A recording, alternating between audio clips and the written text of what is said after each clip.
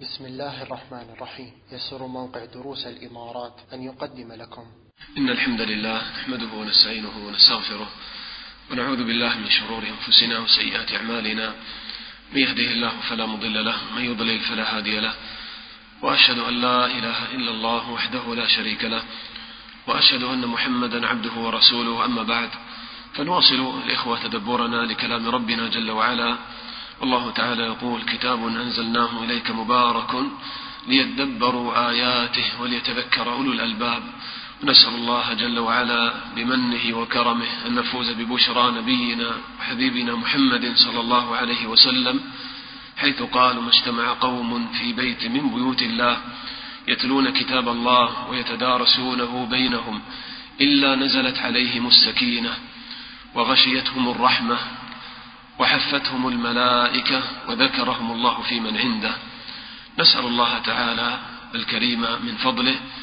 ولا نزال أيها الإخوة مع سورة العنكبوت، وتوقفنا عند قول الله جل وعلا: أتل ما أوحي إليك من الكتاب وأقم الصلاة إن الصلاة تنهى عن الفحشاء والمنكر ولذكر الله أكبر والله يعلم ما تصنعون.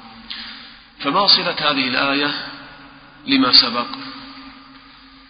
تأملوا الإخوة في الآيات المتقدمة، الله تعالى ضرب مثلا بديعا في إبطال أعظم الفتن، والسورة تتحدث عن موضوع الفتنة والابتلاء. الله تعالى ضرب مثلا بديعا في إبطال أعظم الفتن، فتنة الشرك. مثل الذين اتخذوا من دون الله أولياء كمثل العنكبوت اتخذت بيتا وإن أوهن البيوت لبيت العنكبوت لو كانوا يعلمون. وهكذا الذي يتخذ واسطة تقربه إلى الله ويتخذ أندادا مع ربه جل وعلا، فهؤلاء لا ينفعون ولا يضرون ولا يملكون شيئا، فهم ضعفاء عاجزون، كما اتخذت العنكبوت بيتا وإن أوهن البيوت لبيت العنكبوت لو كانوا يعلمون. فمن التفكر في الأمثال تنتقل الآيات إلى التفكر في مخلوقات الله تعالى العظيمة. قال: خلق الله السماوات والأرض بالحق. بعد أن ذكر هذا المثل انتقلت الآيات إلى التفكر في المخلوقات الكونية. خلق الله السماوات والأرض بالحق إن في ذلك لآية للمؤمنين. ثم انتقلت الآيات من التفكر في الآيات الكونية إلى ماذا؟ التفكر وتلاوة ماذا؟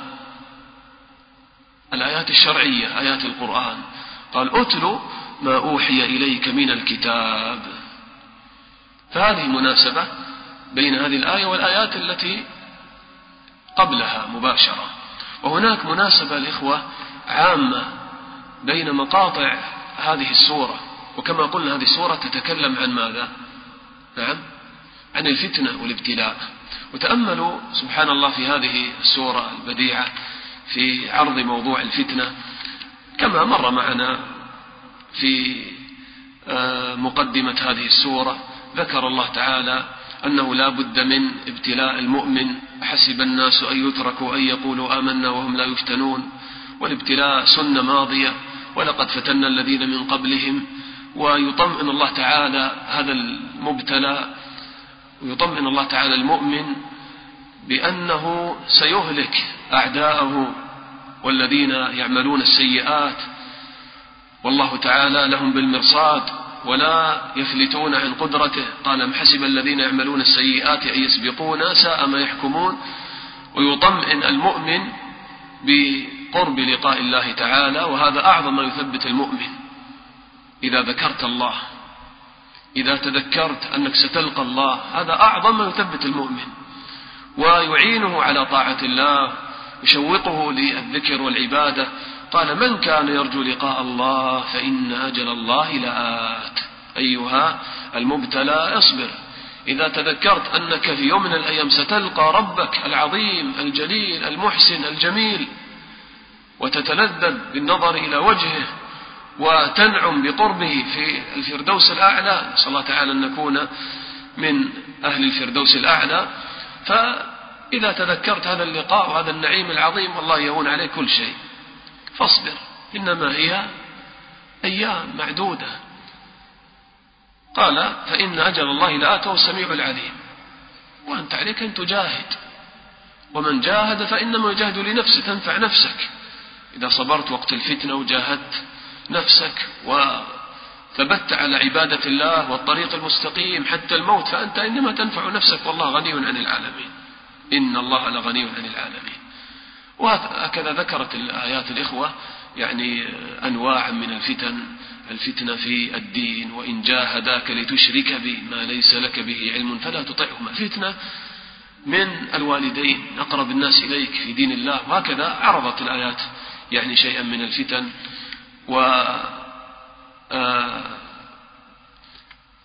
أيضا برز في هذه الآيات إهلاك الأمم المكذبة، وهذا يتناسب مع قول الله تعالى أم حسب الذين يعملون السيئات أن يسبقونا ساء ما يحكمون. فقال الله تعالى فكلا أخذنا بذنبه، وقبلها قال فاستكبروا في الأرض وما كانوا سابقين.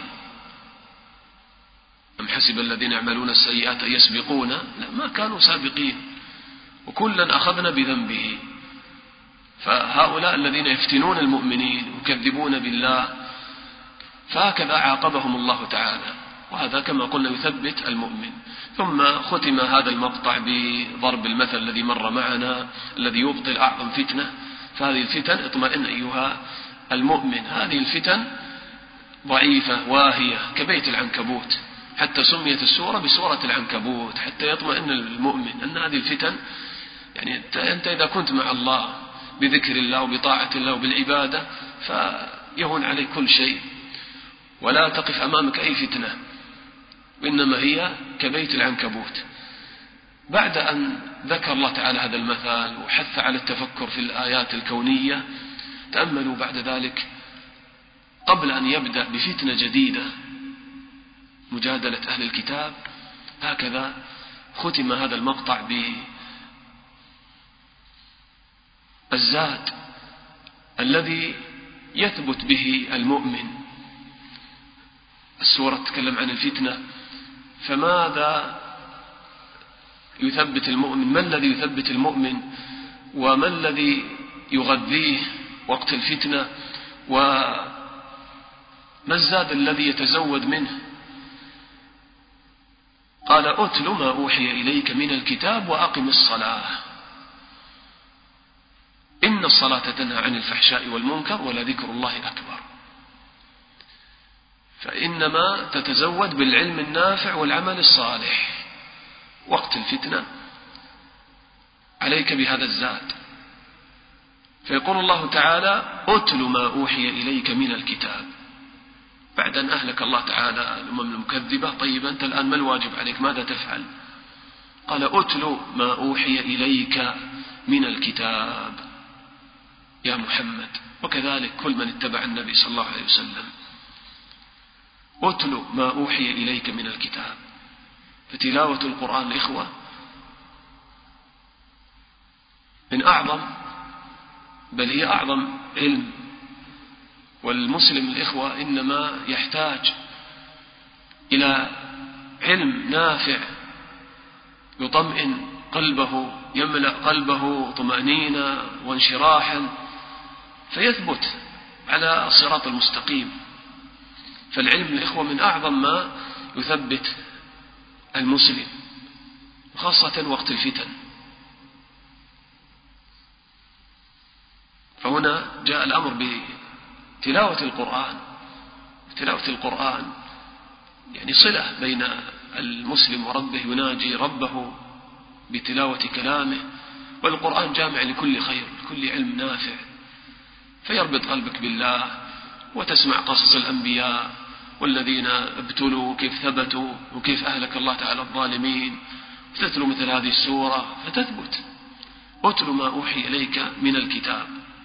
وهذا القرآن كما شبهه النبي صلى الله عليه وسلم بأنه حبل الله تعالى الممدود بين السماء والأرض، كما ثبت في الحديث أنه وصف القرآن بقوله قال كتاب الله حبل الله الممدود بين السماء والأرض، طرفه بيد الله الطرف الآخر بأيديكم.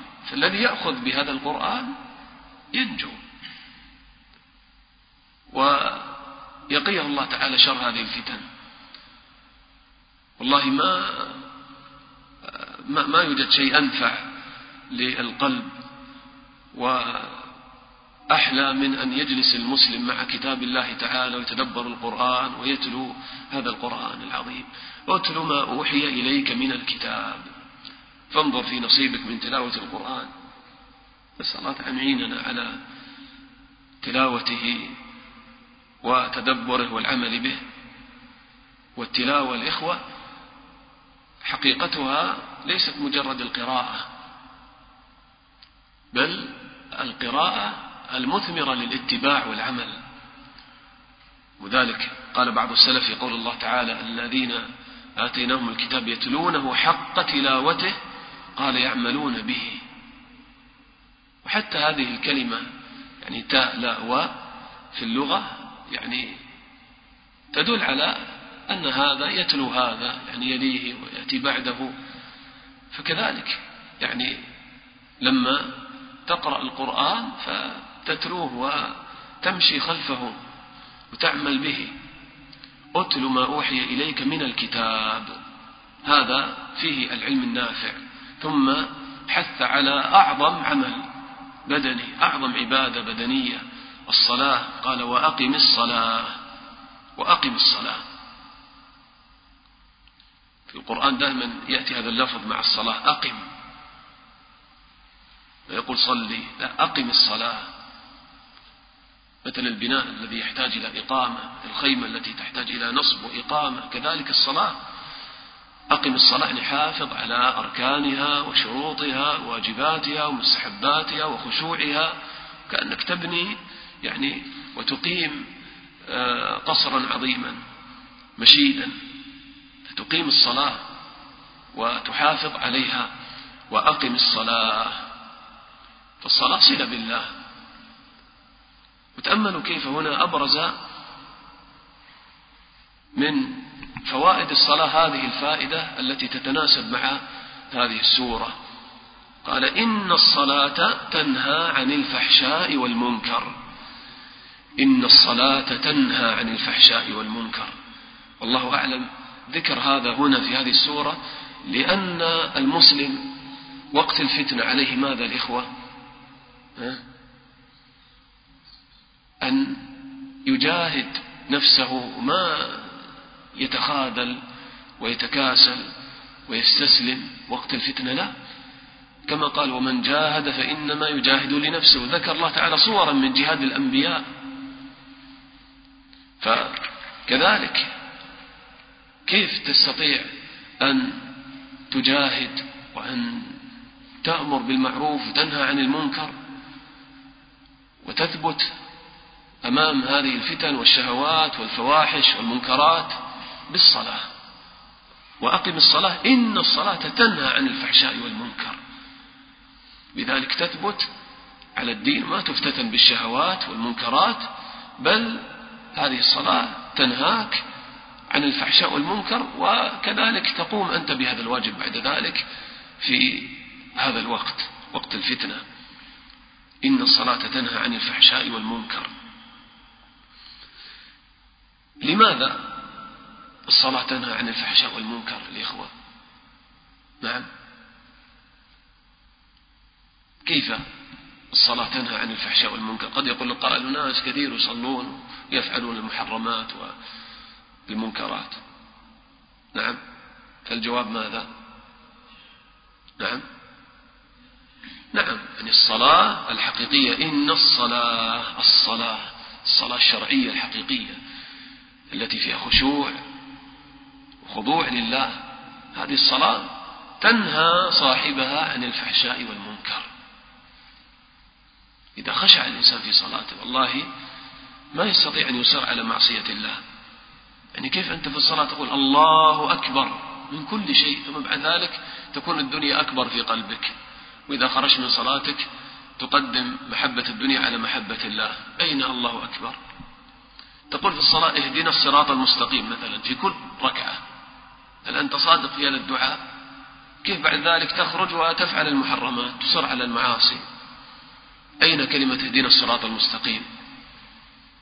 ثم تصر على النظر إلى النساء وعلى الدخان وعلى كذا وعلى عقوق الوالدين وعلى ترك الصلاة أحيانا، تقول اهدنا اهدنا. تسجد لله، تضع أشرف أعضائك على الأرض تذللا لله، ثم تخرج وكأنك يعني ما تذللت ولا خضعت لله، تفعل ما تشاء من الشهوات والمحرمات. فالصلاة الحقيقية الإخوة الذي يتفكر في صلاته يخشع فيها، فهذه والله مفتاح كل خير. إن الصلاة تنهى عن الفحشاء والمنكر. ولذلك النبي صلى الله عليه وسلم قال إن أول ما يحاسب به العبد يوم القيامة من عمله ماذا؟ صلاته، فإن صلحت صلح سائر عمله. بالفعل صلحت صلاتك صلحت أعمالك كلها، وإن فسدت فسد سائر عمله. الآن بعض الناس يأتيك يقول لك مثلا يا أخي أنا الحمد لله أصلي وحافظ على الصلاة في الجماعة وأصوم ويعني مستقيم الحمد لله، لكن ابتليت بالدخان أو ابتليت بالنظر إلى النساء أو ابتليت بالزنا، فكيف هذا؟ ماذا أفعل؟ قل أنت ما تصلي صلاة طيبة، ما تخشع في صلاتك. والله لو كنت تصلي كما يريد الله ما فعلت هذه، ما أصررت على هذه المحرمات. نعم كل بني آدم خطاء، لكن خير الخطائين التوابون. ما يصر المسلم على معصية فتنقلب كبيرة في حقك ولو كانت صغيرة، فكيف الذي يصر على الكبائر؟ طيب أين صلاته؟ وهذه الصلاة الإخوة إنما تكفر بشرط اجتناب الكبائر. هذا يدلك على أن حقيقة الصلاة تؤدي إلى الصلاة الحقيقية الخاشعة تؤدي إلى اجتناب الكبائر. لما قال النبي صلى الله عليه وسلم الصلوات الخمس ورمضان إلى رمضان والجمعة إلى الجمعة مكفرات لما بينهن إذا اجتنبت الكبائر. هذه الصلاة النافعة تكفر وتغفر السيئات، تكفر السيئات إذا كنت تجتنب الكبائر. أما تصلي وما تجتنب الكبائر فصلاتك يعني فيها نظر. نعم أحسن من الذي لا يصلي، لكن يعني ما نفعتك كثيرا. ولذلك ثبت عن ابن مسعود رضي الله عنه كما في الزهد الإمام أحمد أنه قال من لم تأمره الصلاة بالمعروف وتنهاه عن المنكر لم يزدد إلا بعدا. هذا جاء في حديث مرفوع لكن لا يصح كما في السلسلة الضعيفة، لكن هذا ثبت عن ابن مسعود وعن غير واحد من السلف، كانوا يقولون من لم تأمره الصلاة بالمعروف وتنهاه عن المنكر لم يزدد إلا بعدا. هذا الإخوة الله يثير الخوف في قلب المسلم، ما يقول خلاص إذا ما أصلي أحسن لي ولا يعني تكون الصلاة حجة علي، لا، تزداد أيضا بعدا وبعدا وبعدا وسحقا. لكن كذلك الذي يصلي ثم يصر على المعاصي فليراجع نفسه، يراجع صلاته، لأن هذا الإخوة من قلة الحياء مع الله ومن عدم الصدق. والله يعني أنت الآن تقف بين يدي الله وتقول الله أكبر واهدنا الصراط المستقيم كأنك تجامل. إذا كنت تعلم من نفسك أنك ستخرج المسجد وستعصي الله تصر على معصية الله كأنك تجامل والعياذ بالله. الأمر الإخوة يعني في غاية الخطورة لو علم الإنسان هذا الأمر. قال من لم تأمره الصلاة بالمعروف وتنهاه عن المنكر لم يزدد إلا بعدا. وثبت عن ابن عباس رضي الله عنه كما عند ابن جرير الطبري في تفسيره قال في الصلاة منتهى ومزدجر عن معاصي الله، في الصلاة منتهى ومزدجر عن معاصي الله. ولذلك صح عن النبي صلى الله عليه وسلم أنه قال عليكم بقيام الليل فإنه دأب الصالحين قبلكم وقربة إلى ربكم ومكفرة للسيئات ومنهاة عن الإثم. صلاة الليل من أعظم ما ينهاك عن الإثم مع الصلوات الخمس. يعني تقول لنفسك أنا كيف أصلي الليل ثم في النهار أعصي ربي، وأنا أقوم الليل يعني أحافظ على شيء زائد عن الفرائض على الفرائض ثم أعصي الله وما أستقيم في نهاري. هذا يحث المسلم على الإحسان في عمله. وجاء عند ابن جرير عن ابن مسعود مثل قول ابن عباس المتقدم، وأيضا عن سفيان رحمه الله أنه قال في قول الله تعالى: وتأمل الكفار يقولون لشعيب ماذا؟ قالوا: يا شعيب أصلاتك تأمرك أن نترك ما يعبد آباؤنا أو أن نفعل في أموالنا ما نشاء إنك لأنت الحليم الرشيد، استهزاء. قالوا: صلاتك هي التي تأمرك أن نترك ما يعبد آباؤنا لما تنكر علينا المنكر، هذا بسبب صلاتك؟ سبحان الله. قال سفيان: إي والله تأمره وتنهاه، إي والله تأمره وتنهاه. نعم، الصلاة لا تستغربوا، هذه العبادة العظيمة تصلح حياة العبد. وجاء في أثر فيه ضعف عن عبد الرحمن بن يزيد قيل لعبد الله بن مسعود: إن فلانا ليطيل الصلاة. قال: إن الصلاة لا تنفع إلا من أطاعها، إن الصلاة لا تنفع إلا من أطاعها، من يطيع الصلاة يعني فيستقيم على الصراط المستقيم، لأن الصلاة فيها استقامة على طاعة الله. اهدنا الصراط المستقيم، فيها تكبير لله، فيها ذل لله، فيها تعظيم لله بالركوع، فكل عضو في الصلاة يعبد الله، فكيف بعد ذلك ما تطيع هذه الصلاة وتستقيم على طاعة الله؟ وجاء حديث ضعيف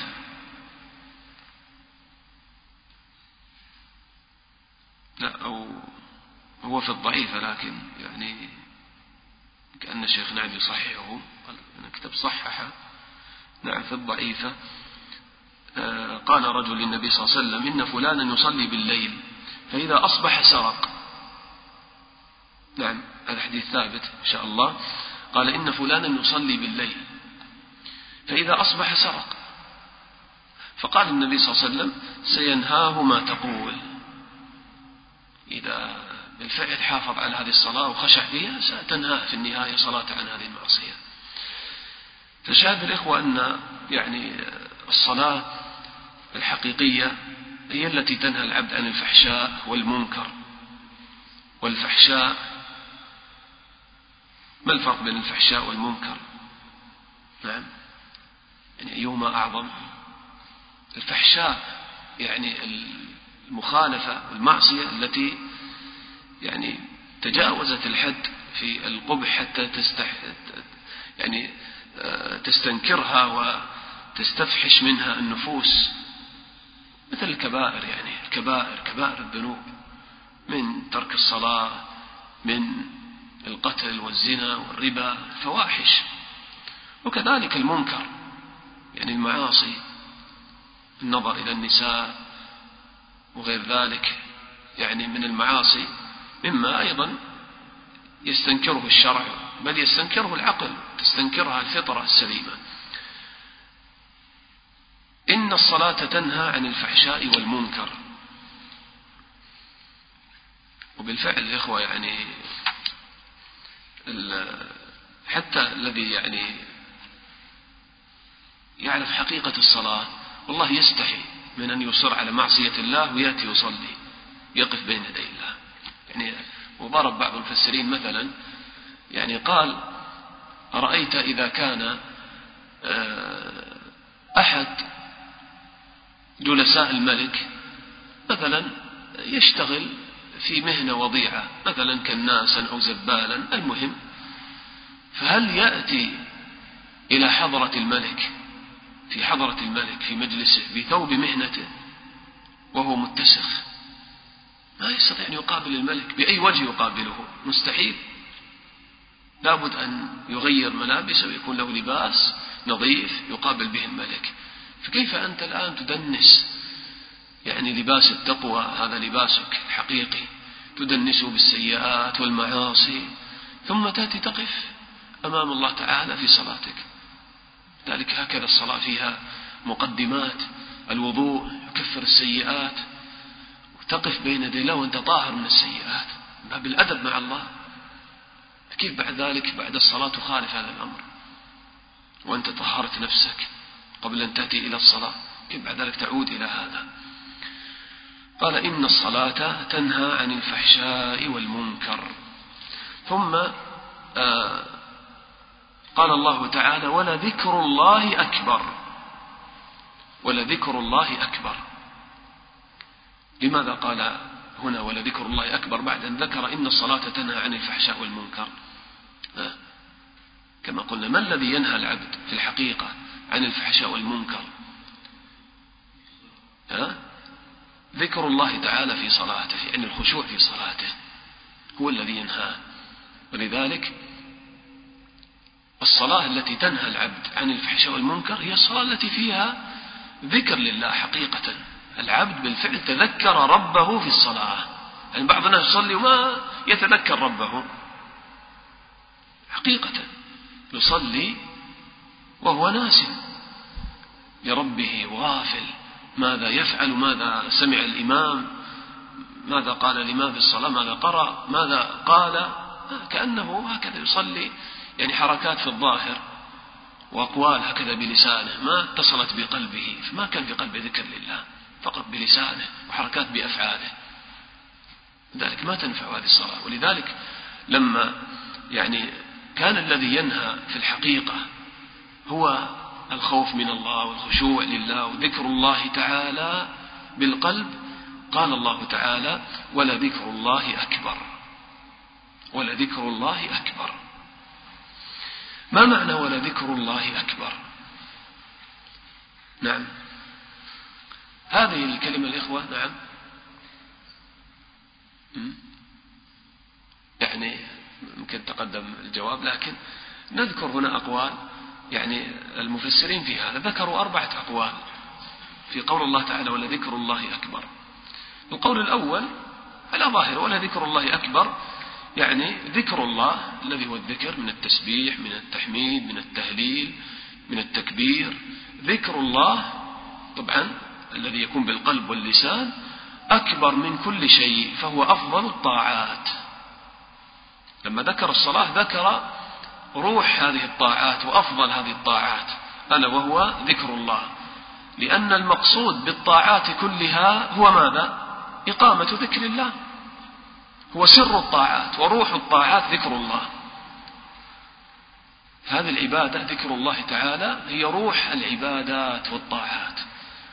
ولذلك النبي صلى الله عليه وسلم قال ألا أنبئكم بخير أعمالكم وأزكاها عند مليككم وأرفعها في درجاتكم وخير لكم من إنفاق الذهب والورق وخير لكم من أن تلقوا عدوكم تضربوا أعناقهم ويضربوا أعناقكم؟ قالوا بلى يا رسول الله. قال ماذا؟ ذكر الله. ذكر الله. وتأمل مثلا في الحج، قال فإذا أفضتم من عرفات فاذكروا الله عند المشعر الحرام واذكروه كما هداكم وإن كنتم من قبله لمن الضالين ثم أفيضوا من حيث أفاض الناس واستغفروا الله، استغفار ذكر، إن الله غفور رحيم. فإذا قضيتم مناسككم فاذكروا الله كذكركم آباءكم أو أشد ذكرا. ثم قال في أيام التشريق واذكروا الله في أيام معدودات. إذن الحج في حقيقة ذكر لله. الصيام ختمت آيات الصيام بذكر لله تعالى، ولتكملوا العدة، ثم ماذا قال؟ ولتكبروا الله، ذكر لله. والصلاة لما ذكر الصلاة هنا واقم الصلاة إن الصلاة تنهى عن الفحشاء والمنكر، قال ولذكر الله أكبر. فإذا روح العبادات الإخوة ذكر الله. لأنك أنت لماذا مثلا تصوم؟ لماذا تترك الطعام والشراب هكذا عادة؟ إذا كان صيامك صيام عادة ما يؤثر في إيمانك، ما يرفعك درجات. ذلك تجد الواحد يصوم ثم يفطر على المحرمات، ينظر إلى الأفلام والمسلسلات ويمكن يدخن لماذا؟ لأنه ما ذكر الله في صيامه، ما تذكرت. أنت الآن تترك المحبوبات، لماذا؟ تقربا إلى الله. هذا هو الذكر لله. أنا أترك هذا الشيء محبة لله، وقدم محبة الله على محبتي لهذه المحبوبات والشهوات والطعام والشراب والشهوة المباحة، محبة لله. أنا أتقرب إلى الله حتى ترتفع روحي وتسمو، حتى تشبه الملائكة المقربين الذين لا يأكلون ولا يشربون، يسبحون الليل والنهار لا يفترون. هذا ذكر الله في الصيام. هذا الصيام هو الصيام النافع إذا كان مبنيا على ذكر لله. كذلك الحج، كذلك الصلاة، كذلك الزكاة. إنسان يزكي يعطي المال لكن تكبرا أو هكذا حتى يعني كأنه دين على رقبته يعني يزيله خلاص. لا، الذي يزكي هكذا كما قال النبي صلى الله عليه وسلم: 3 من فعلهن فقد وجد حلاوة الإيمان. قال: من عبد الله وحده وعلم أن لا إله إلا الله وأدى زكاة ماله طيبة بها نفسه. كيف طيبة بها نفسه؟ هكذا يستشعر أني أنا الآن يعني لما أنفق في سبيل الله أتصدق أو أزكي إنما أتقرب إلى الله، لأن الله يحب هذا الأمر، وأخرج محبة المال من قلبي حتى يمتلئ قلبي بمحبة الله. فهذا ذكر لله تعالى في الزكاة والصدقة. فالصلاة كذلك، الصلاة ذكر لله في الحقيقة. الله أكبر ذكر لله، القرآن ذكر لله. فهكذا الصلاة في حقيقتها يعني ذكر لله. فالذكر الإخوة هو روح العبادات. قالوا ولذلك قال هنا لما بين يعني هذه العبادة ذكر الصلاة، ذكر بعد ذلك روح العبادة، روح الصلاة وروح العبادات كلها، وهو ذكر الله. ذلك قيل لسلمان: أي الأعمال أفضل؟ قال: أما تقرأ القرآن ولذكر الله أكبر. وثبت عن قتادة رحمه الله أنه قال: لا شيء أكبر من ذكر الله. وتلا قول الله تعالى: أقم الصلاة لذكري، أقم الصلاة لذكري. وهنا قال كذلك. معنى ثاني للإخوة ولذكر الله أكبر، قالوا ذكر الله أكبر يعني أكبر من أن يبقى معه فاحشة ومنكر. ولذكر الله أكبر يعني ذكر الله أكبر إذا ذكرت الله حقيقة وخشعت لله في ذكرك في صلاتك في أي عمل، ما يبقى مع ذكر الله تعالى منكر، لأن الله ذكره أكبر من كل شيء. فإذا ذكرت الله حقيقة وخشعت خلاص تخرج المنكرات والشهوات من قلبك. هذا معنى ثاني في الآية، ذكر الله أكبر قالوا يعني من المنكرات والشهوات والفواحش. معنى ثالث، قال عبد الله بن ربيعة، هذا يعني ثبت عند ابن جرير، قال لي ابن عباس: هل تدري ما قوله تعالى ولذكر الله أكبر؟ قلت: نعم. قال: فما هو؟ شوف كيف ابن عباس يعني يذاكر التابعين بالقرآن. هكذا الإخوان ينبغي أن تكون المجالس. والله تسأل سؤال، سبحان الله، يعني الناس لهذه الدرجة بلغ بهم يعني الزهد في كتاب الله. كم يجلسون من المجالس من يذكر آية ويقول: يا إخوان ما تفسير هذه الآية؟ هل تعرفون معناها؟ كم من الآيات الآن تتلوها في القرآن ما تعرف معناها؟ وكم يجلس الإخوة مع بعضهم البعض. طيب لماذا ما نتذاكر أعظم شيء كتاب الله وسنة النبي صلى الله عليه وسلم؟ فهكذا ابن عباس يقول لعبد الله بن ربيعة: هل تدري ما قوله تعالى؟ عبد الله ربيعة كأني يعني أظن أنه يعني جاور ابن عباس سنوات طويلة وكان يعني أخذ عنه القرآن والتفسير. فهكذا ابن عباس يطرح عليه: هل تدري ما قوله ولذكر الله أكبر؟ قلت: نعم. قال: فما هو؟ قلت: التسبيح والتحميد والتكبير في الصلاة وقراءة القرآن ونحو ذلك. قال ابن عباس: لقد قلت قولا عجبا، وما هو كذلك؟ لا، يقول هذا ليس تفسير الآية، قلت قول عجيب، هذا ليس بتفسير الآية، ولكنه إنما يقول ذكر الله إياكم إذا ذكرتموه أكبر. ذكر الله إياكم إذا ذكرتموه أكبر من ذكركم إياه. ولذلك أيضا ثبت عن ابن عباس عند ابن جرير قال: ولذكر الله أكبر، قال: ذكر الله لعباده إذا ذكروه أكبر من ذكركم إياه. فاذكروني أذكركم. وكما قال الله تعالى في الحديث القدسي قال من ذكرني في نفسه ذكرته في نفسي. أيهما أعظم؟ ذكر الله أعظم وأكبر من ذكرك أنت لربك. أنت يجب عليك أن تذكر الله وتعبد الله، بل هكذا لما ترى نعم الله عليك وهذه المخلوقات العظيمة لا تملك إلا أن تذكر الله تعالى، لكن الله هو الغني عنك، ما يحتاج إليك ولا إلى شيء من ذكرك. إذا ذكرته تأمل إلى كرم الله ورحمة الله ولطف الله تعالى بعباده يذكرهم إذا ذكروا. أي رحمة أعظم من هذه الرحمة، وأي إحسان وكرامة أعظم من هذه الكرامة. أنت العبد الفقير الله تعالى يذكرك في نفسه. قال ومن ذكرني في ملأ ذكرته في ملأ خير منه. فنسأل الله تعالى أن يجعلنا في من يذكرهم في من عنده الآن في هذه اللحظات ونحن نتذاكر كلامه ونذكره جل وعلا. أن يذكر، نسأل الله أن يذكرنا في الملأ الأعلى، أن نكون ممن يعني قال فيهم النبي صلى الله عليه وسلم هذا الأمر، هذه البشرى العظيمة، وذكرهم الله في من عنده. فهذا أكبر من ذكرنا إياه جل وعلا. وهذا القول الإخوة أيضا يعني روي عن ابن مسعود بسند حسن، نعم ثابت عن ابن مسعود وأبي الدرداء، ورد عن أبي الدرداء وسلمان الفارسي، واختاره يعني ابن جرير. وقال ابن عباس رضي الله عنه كذلك قال في هذه الآية لها وجهان، ذكر الله، قال نعم ذكر الله إياكم أعظم من ذكركم إياه. قال لها وجهان، ذكر الله عندما أو عند أوامره ونواهيه، هنا قال عندما حرمه، عند ما حرمه، عند ما حرمه. فهمتم المعنى؟ ذكر الله عندما حرمه، إيش معنى؟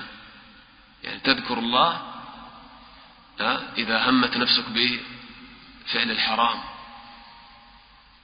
ذكر الله عند المحرمات كما قال الله تعالى إن الذين اتقوا إذا مسهم طائف من الشيطان إيش؟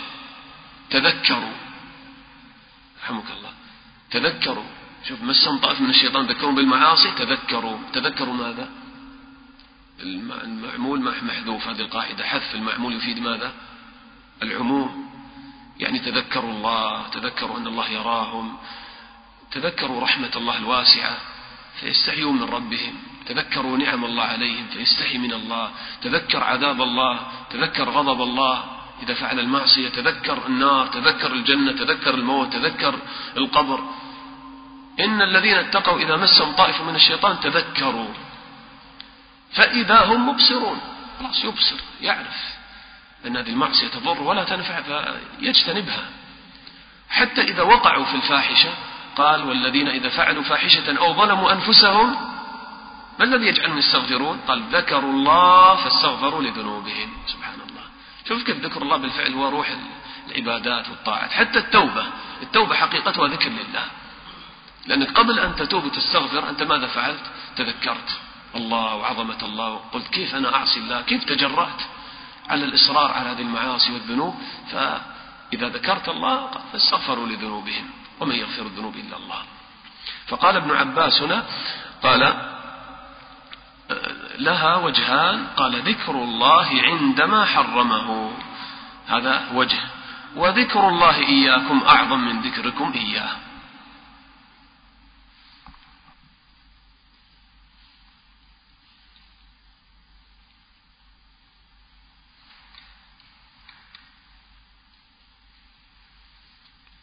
وهكذا يعني ذكروا هذا القول. طيب القول الرابع، نسينا الأقوال ولا ما زالت موجودة؟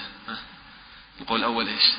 اليوم لعلنا نكتفي بهذه الآية. نعم نجيب الدفتر الثاني يمكن نكمل، لكن الظاهر سنقف هنا. طيب القول الأول إيش؟ نعم يعني ذكر الله الذي هو حقيقة الذكر، ذكر الله تعالى بالقلب أيضا سائر الأذكار باللسان، يعني هذا الذكر هو حقيقة أكبر ماذا، ولذكر الله أكبر يعني هو إيش؟ أكبر ماذا؟ الأعمال والطاعات، لأنه روح كل عبادة.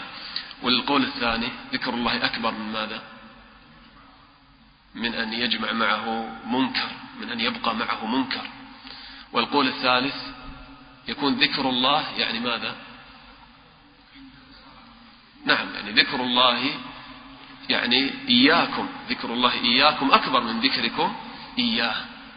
يعني يكون هنا الذي يذكر ذكر الله، وهنا يعني من إضافة الشيء إلى فاعله، الله هو الذي يذكرنا، هذا أكبر. أما على الأقوال الأخرى يكون هذا من باب إضافة الشيء إلى يعني مفعوله. ذكر العبد الله أكبر من يعني أن يبقى معه معصية، أو أن يكون أو وهو أكبر الطاعات وروح الطاعات. فابن عباس جمع بين الوجهين، تأمل، نستخرج من هذا قاعدة في التفسير. طيب نأخذ المعنى الرابع الإخوة. المعنى الرابع وهو ما يعني اختاره شيخ الإسلام ابن تيمية رحمه الله وابن القيم. قال ابن تيمية رحمه الله: الصحيح أن معنى الآية أن الصلاة فيها مقصودان عظيمان. هذا ذكره ابن جرير يعني في الأقوال التي ساقها، وإن رجح غيره لكن ذكره. قال: إن الصلاة فيها مقصودان عظيمان، وأحدهما أعظم من الآخر. المقصود الأول ماذا في هذه الآية؟ وأقم الصلاة. المقصود الأول ماذا؟ إن الصلاة تنهى عن الفحشاء والمنكر، هذا المقصد الأول. والفائدة الأولى من الصلاة قال لك تنهى عن الفحشاء والمنكر. ثم ذكر فائدة أخرى للصلاة ومقصود آخر للصلاة، وهو ماذا؟ قال: ولذكر الله أكبر. يعني ذكر الله في الصلاة هو أكبر مقاصد الصلاة وأعظم من كل شيء، من كل فائدة ومن كل مقصد، لأن الذي يجعل الصلاة تنهاك عن الفحشاء والمنكر هو ذكر الله فيها. قال: ولما فيها من ذكر الله أعظم من نهيها عن الفحشاء والمنكر. ما في الصلاة من ذكر الله أعظم من أنها تنهى عن الفحشاء والمنكر، لأن هذا هو الأصل. ثم قال، وهذا الإخوة ذكره ابن كثير، ثم قال ابن كثير: وقال أبو العالية: إن الصلاة فيها 3 خصال، فكل صلاة لا يكون فيها شيء من هذه الخلال فليست بصلاة: الإخلاص والخشية وذكر الله. فالإخلاص يأمره بالمعروف، والخشية تنهاه عن المنكر، وذكر الله القرآن يأمره وينهاه. كلام أبي العالية نحن قد لا نفقه جيدا، سبحان الله. السلف كلامهم فيه نور، يعني قد يظن ضاعن يقول يعني ما الوجه في تخصيص الإخلاص بأنه يأمر بالمعروف؟ طيب الخشية تأمر بالمعروف، الله أعلم. لكن كلام السلف فيه نور، فيه عمق الإخوة. 3 خلال في الصلاة: الإخلاص والخشية وذكر الله. هذا كلام أبي العالية. قال: فالإخلاص يأمره بالمعروف، الإخلاص يأمره بالمعروف بالفعل الإخوة. يعني الإخلاص الإنسان لما يخلص لله فيكون قلبه ليس فيه مكان لغير الله، محبة صافية خالصة لله، فهذا يدفعه للإقبال على يعني ما يحبه الله، على ذكر الله، على طاعة الله. هذا إخلاص المحبة لله يجعل العبد يتشوق للطاعات، الإخلاص. والخشية يعني طبعا هذا لعله من باب أنه أظهر، وإلا الإخلاص أيضا يمنعه من المنكر، لكن هذا من باب لعله أنه أظهر في هذا. والخشية واضح أنها تنهى عن المنكر، الخشية والخوف من الله. وذكر الله القرآن يأمر وينهى، جامع لهذا الأمر. طيب، وقال ابن عون الأنصاري رحمه الله: إذا كنت في صلاة فأنت في معروف، وقد حجزتك عن الفحشاء والمنكر والذي أنت فيه من ذكر الله أكبر. يعني أيضا هذا يؤيد كلام ابن تيمية، يعني قال به بعض السلف كابن عون. يعني أنت أيضا هذا معنى آخر، أن الصلاة تنهاك عن الفحشاء والمنكر، بحيث أنك إذا خرجت من الصلاة يعني تكون مستقيما على طاعة الله، وأيضا تحركك لأن تنهى عن الفحشاء والمنكر، وأيضا وأنت ما دمت في الصلاة فأنت يعني بعيد عن الفحشاء والمنكر، بعيد عن المعاصي. الصلاة تحفظك. لذلك يعني من الأسرار في الصلاة أنك إذا تريد أن تخرج منها تقول السلام عليكم ورحمة الله، السلام عليكم ورحمة الله، تسأل الله تعالى السلامة لإخوانك، والملك يقول ولك بمثله. فهذا الدعاء بالسلامة في غاية المناسبة كما ذكر هذا ابن القيم رحمه الله، لأن العبد الآن إذا خرج ممكن أن يفتتن وأن يقع في الفحشاء والمنكر، فأيضا هكذا تقول نفسك أنا كيف أدعو في آخر صلاتي بأن الله يسلمني من المعاصي والآثام ثم بعد الصلاة مباشرة أعصي ربي؟ أين السلام هذا؟ تأمل كيف بعد الصلاة مباشرة تقول اللهم أنت السلام ومنك السلام، تأكيدا لهذا المعنى. طيب إيه نعم، يعني توزيع الصلاة على يعني هذا كما تقدم معنا الدرس الأمس، ذكرنا هذا في الحكم يعني في الصلاة. يعني وزعت على اليوم والليلة حتى يعني يتجدد الإيمان في قلب العبد، كلما عصى الله تعالى رجع إلى الصلاة وتاب ويعني تجدد إيمانه ثم يعصي ثم يرجع، وهكذا كما جاء في الحديث النبي صلى الله عليه وسلم قال تحترقون تحترقون ثم يعني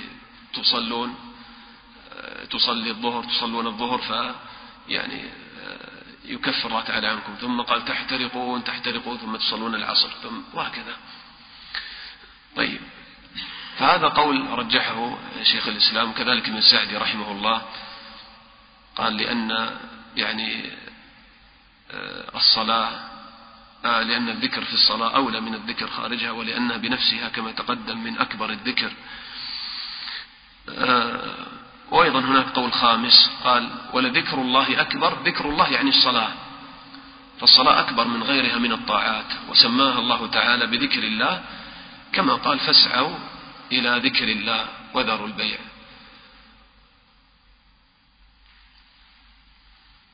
طيب الآن عندكم هذه الأقوال ونختم بهذا. قال والله يعلم ما تصنعون. طيب خلينا نأخذ الأقوال ولا أي الأقوال أرجح الإخوة؟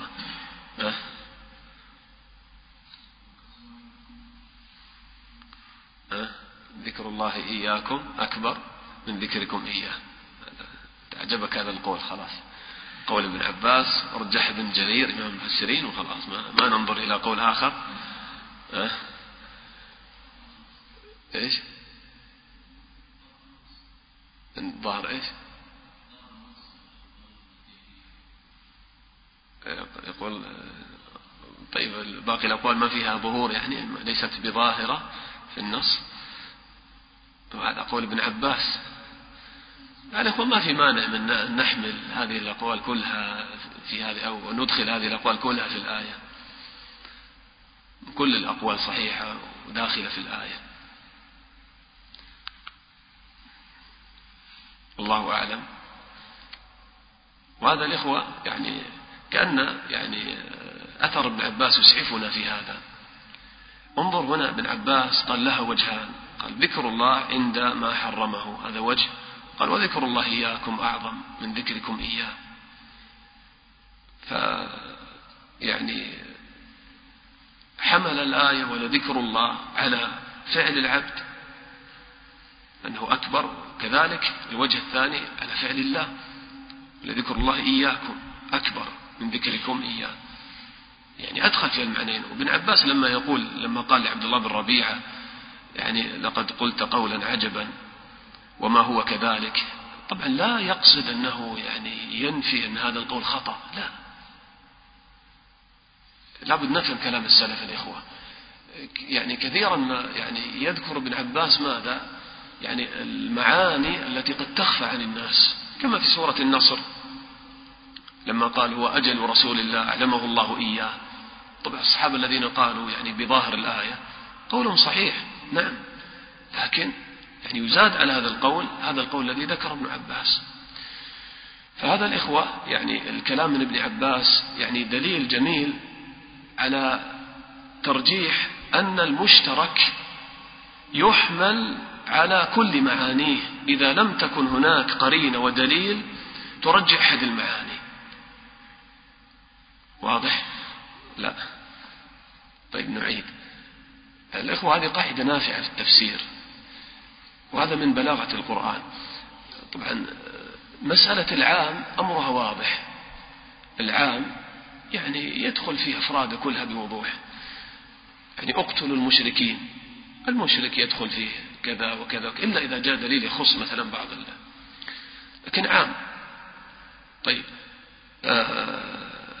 لكن النبي صلى الله عليه وسلم مثلا قال من قتل معاهدا لم يرح رائحة الجنة، نستثني المعاهد مثلا، لكن باقي المشركين الحربيين سواء كان من دولة فلانية أو دولة فلانية ودولة فلانية، المهم محارب مثلا يقتل مثلا، العموم. لكن المشترك يعني فهمنا العموم الإخوة، يعني الأفراد كلها تدخل دفعة واحدة تحت اللفظ، يعني هذا المشرك الذي يعيش في الدولة الفلانية أو يعيش في الدولة الفلانية أو الدولة الفلانية كله يدخل تحت هذا اللفظ مثلا. المهم نحن إيش اللي خلانا نمثل بالمثال هذا، لكن المقصد يعني بالضوابط الشرعية. طيب لكن المشترك الإخوة الأمر فيه يعني فيه شيء من الغموض، يعني الكلمة المشتركة يعني هو نعم لفظ واحد لكن المعاني مختلفة. مثلا يقولون العين تطلق على العين ماذا؟ الباصرة، والجاسوس يسمى عينا. طيب والذي العين التي تنبع من الأرض عينا. طيب هل يمكن في سياق يعني نحمل كلمة عين على كل هذه المعاني وإن كانت مختلفة في حقائقها، أو أننا لابد أن نرجح معنى واحد؟ طبعا في هذا خلاف طويل الله أعلم، لكن يعني قول أكثر العلماء هو القول الذي رجحه الشنقيطي في أضواء البيان أو ما أدري رجح، المهم هو ترجيح الشنقيطي على في المذكرة أو غيره، أنه يمكن أن يحمل المشترك على كل معانيه إلا إذا وجدت قرينة ترجح أحد المعاني، قرينة في السياق أو كذا. مثل قول الله تعالى والليل إذا عسعس والصبح إذا تنفس. والليل إذا عسعس، كلمة عسعس في اللغة بمعنى ماذا؟ أقبل، وبمعنى ماذا أيضا؟ أدبر. طيب أيهما أرجح؟ هنا في السياق والله أعلم الراجح أنه والليل إذا عسعس يعني إذا أدبر، لأنه قال والصبح إذا تنفس يعني أقبل. إنه لقول رسول كريم. يعني القرآن لما يأتي أقسم الله تعالى بهذه الآية الكونية على أن القرآن حق، قول رسول كريم، لأن القرآن إذا أتى يدبر ظلام الليل، ظلام الشرك، ظلام البدع والخرافات والمعصية والشهوات، ويأتي نور الإيمان، نور التوحيد والسنة، مثل ما يأتي يعني الصبح وتتنفس لما يعني تشعر لما يدخل يعني الصبح بضياء بانشراح صدر، هكذا القرآن لما يأتي على النفوس يعني كأنها خرجت من ضيق الليل إلى يعني الصبح الذي يتنفس. طيب فهذا السياق يرجح هذا القول، وهذا هو الذي ثبت عن ابن عباس في آية التكوير، قال والليل إذا عسعس، قال إذا أدبر. طيب لكن أحيانا مثلا الكلمة ما فيها مرجح أو السياق ما فيه مرجح، مثلا فرت من قسورة، قال بعض السلف قسورة يعني الأسد، وقال بعض السلف ماذا؟ الصائد الذي يصيد. طيب أي القولين أرجح؟ كلا القولين يعني صحيح. وهكذا الذي يقرأ القرآن يعني يتفكر، أحيانا يرد على ذهنه هذا وهذا، يتخيل مثلا هذه الحمر لما تفر من الأسد ولما تفر من الصائد، ما المانع؟ ما في مانع يمنع من هذا وإن كانت المعاني مختلفة. كذلك هنا الإخوة في هذه الآية، كذلك هنا. وهذا الإخوة إما يقرب لك هذا القول وترجيح هذا القول أن القرآن يأتي بقراءات مختلفة في نفس الكلمة ويكون معناها مختلف. وما هو على الغيب بضنين، وفي قراءة وما هو على الغيب بظنين بالضاء بمتهم، والأولى ببخيل، ليس ببخيل بل أدى الرسالة، وليس بمتهم بل أداها كما أمره الله ما أنقص ولا حرفا واحدا. طيب تقرأ تارة هكذا وتارة هكذا ويقوم في ذهنك هذا المعنى وهذا المعنى، فهذا يعني من باب أولى أن يكون في اللفظ الذي هو يعني واحد وليس بمختلف. ولذلك نقول ولا ذكر الله أكبر، كل هذه المعاني صحيحة. وخاصة هنا الإخوة السياق والله أعلم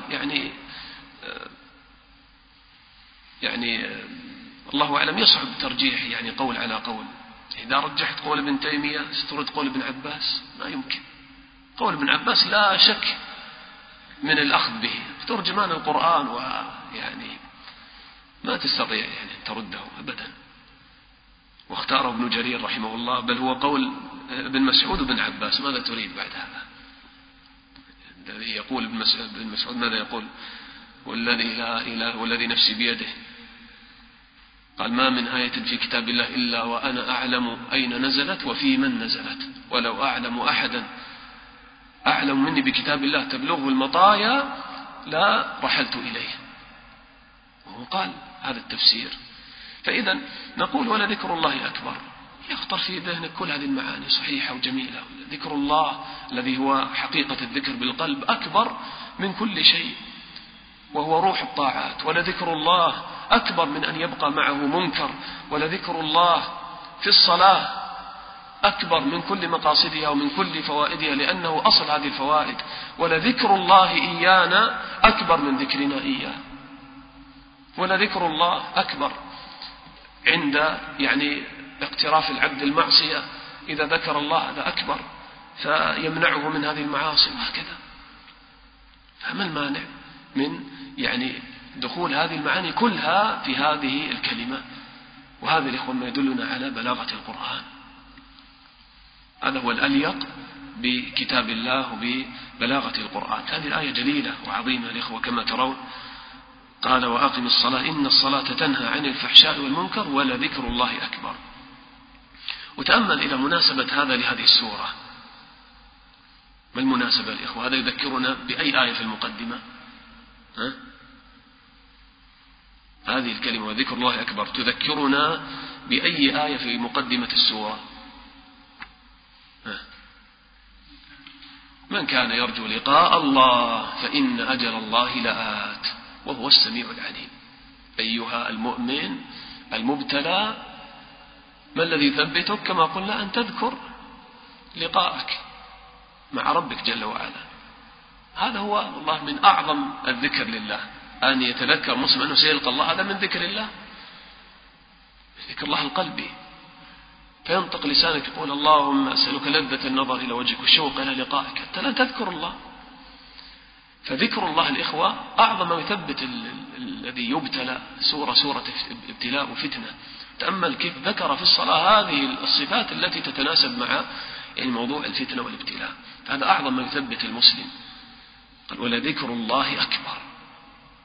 فيعني يكون هذا الذكر يعني أكبر من كل فتنة ومن كل منكر ومن كل شيء فيثبت.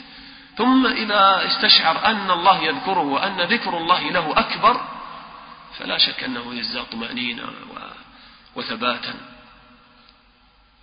وهذا الإخوة والله يعني إذا تذكره الإنسان ما يشبع من ذكر الله. ولذكر الله أكبر. والإخوة من مبحث، لكن الله الوقت أدركنا، تقدم معنا بدرس الأمس، لكن لابد أن لا بأس أن نشير إليه إشارة. قال ولذكر الله أكبر، على القول بأن ذكر الله يعني ذكر الله في الصلاة أكبر من كل شيء. استشعر وتذكر هذا الأمر، استشعر ذكر الله في كل فعل وفي كل قول في صلاتك، وكيف أن هذا الفعل ذكر لله، كيف أن هذا القول ذكر لله يذكرك بالله من أي وجه من أي ناحية. لذلك تعظم صلاتك وتخشع فيها.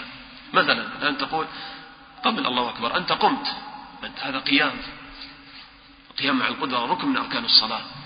هذا القيام ما وجه كون هذا القيام من ذكر الله في الصلاة؟ لماذا ما تصلي وأنت جالس مثلا؟ فيه ماذا هذا القيام؟ إجلال وهيبة لله وتعظيم لله. شوف كيف لما تدخل على الملك تكلمه وأنت قائم، ما تكلم وأنت جالس وهكذا تخاطبه، لا. فهذا القيام في حد ذاته، أنت قبل ما تدخل الصلاة لما تقوم في الصف تستشعر في هذا الوقوف أنك تعظم الله بهذا القيام، هيبة. طيب الله أكبر، هذا واضح، أكبر من كل شيء، فلا يخطر ببال شيء.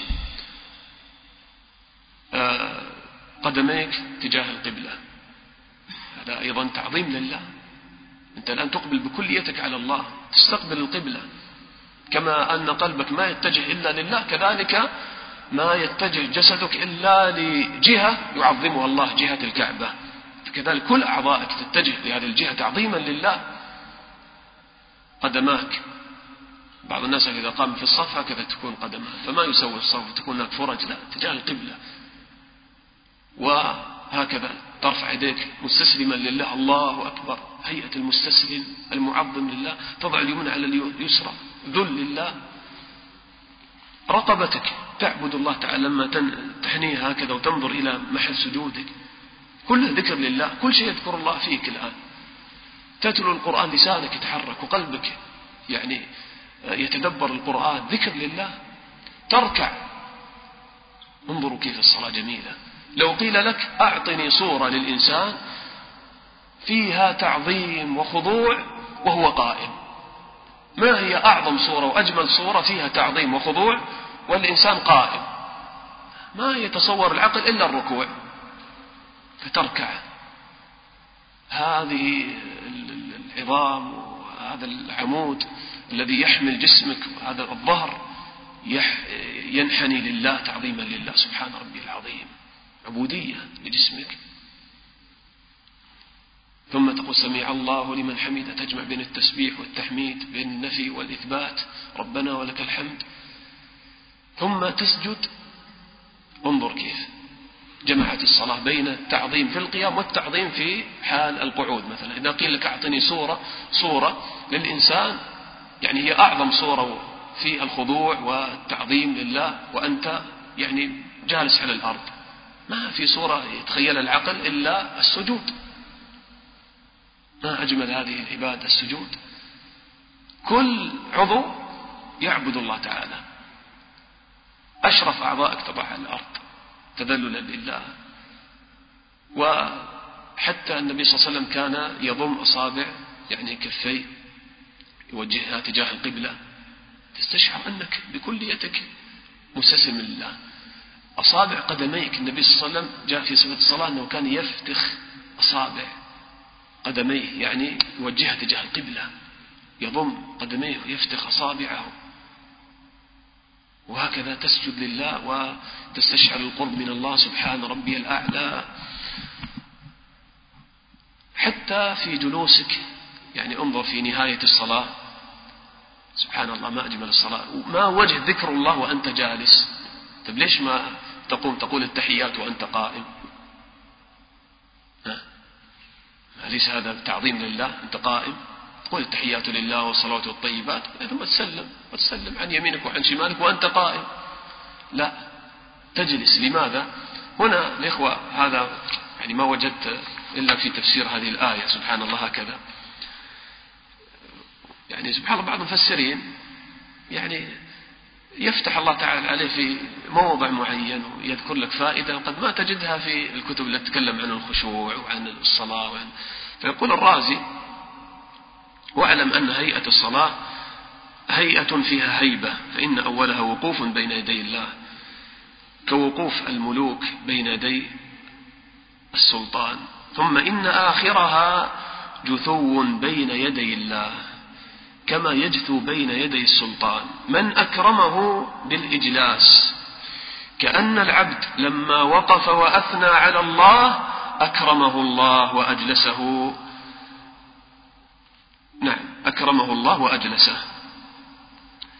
وفي هذا الجثو لطيفة، وهي أن من جثى في الدنيا بين يدي ربه هذا الجثو لا يكون له جثو في الآخرة، ولا يكون من الذين قال الله في حقهم ونذر الظالمين فيها جثيا.